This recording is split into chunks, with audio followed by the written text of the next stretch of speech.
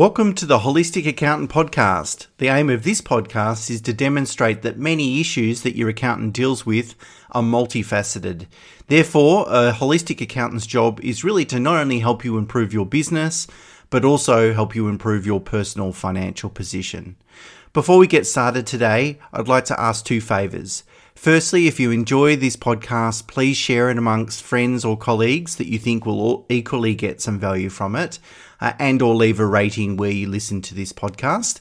It would help us tremendously.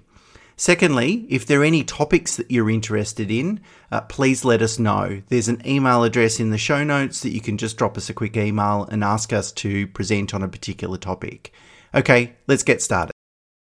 Okay, so today Mina and I are going to talk about motor vehicles. So how best to own your motor vehicle. We'll talk about really how to finance a motor vehicle and some common mistakes I think that we come across, in terms of accountants' advice and so forth. So Mina, I put it to you, if I'm running my business and I want to go out and buy a new vehicle, which is to say it might be secondhand, but certainly a vehicle I don't own yet, what would you say to me, or what advice would you give me? I'll tell you, be wary. Unfortunately, there's a lot of, I want to say, accountants and people willing to give you advice who will tell you that buying a car is going to save you a lot of tax. And unfortunately, to a lot of people's, I'm sure, disgust. Distaste, yep, thank you. It really doesn't.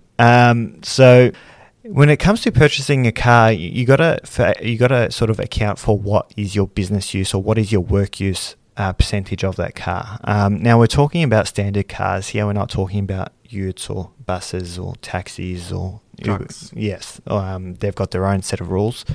But your standard car, if you're, for example, an accountant, an easy example, we don't do much traveling. We might go to clients here and there, visit their business premises. Again, it's likely not to be more than 5,000 kilometres a year. So if I go buy, for example, a $100,000 vehicle, I'm not going to get much tax benefit of that because my business use is going to be nowhere near probably maybe 10-20% of that.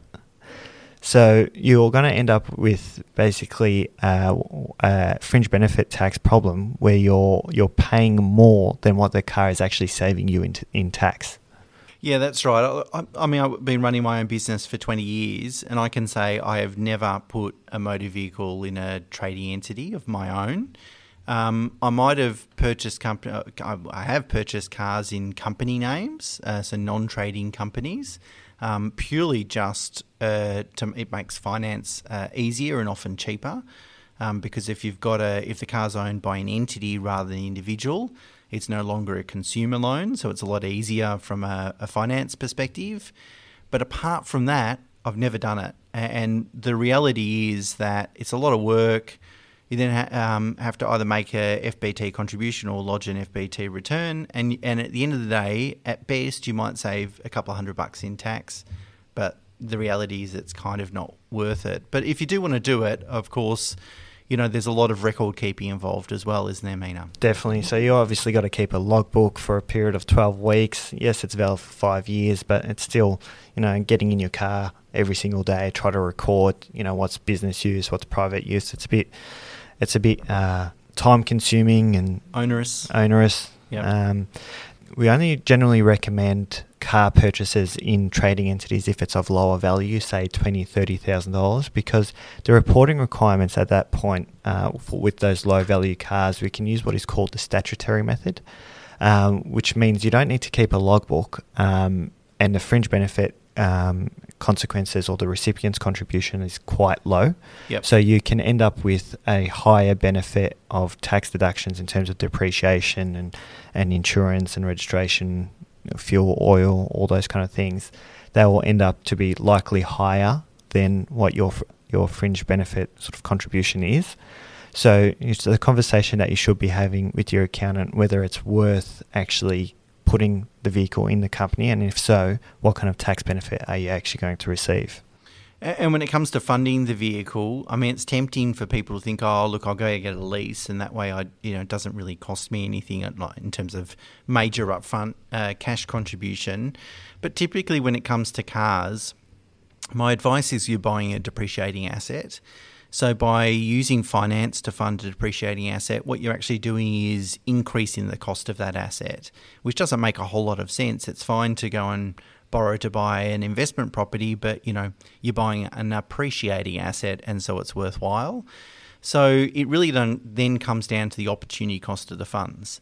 So what I typically think then is that if you're spending, say, 50 to 70,000 or less, you're probably better to pay cash for the vehicle. And because really there's not a major opportunity cost with, say, $50,000. But if you're going to go out and buy a vehicle for $150,000, well, leasing starts to become more attractive because you could take that $150,000 and buy an investment deposit for an investment property, or put it in the share market, make super contributions, could do lots of different things.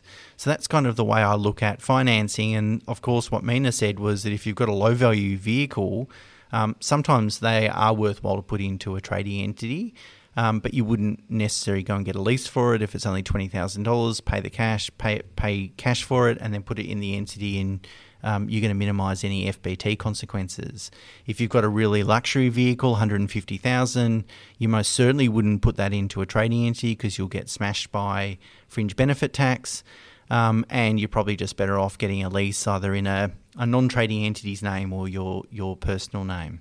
And the final consideration is really borrowing capacity. The problem with leases are they're over a relatively short period of time, so tend to be sort of 3 to 5 years, and they'll have a balloon payment which reduces their monthly repayments. But if you set the balloon repayment really low, what it means is it sets your monthly repayments quite high, and it can really eat into your borrowing capacity, your personal borrowing capacity.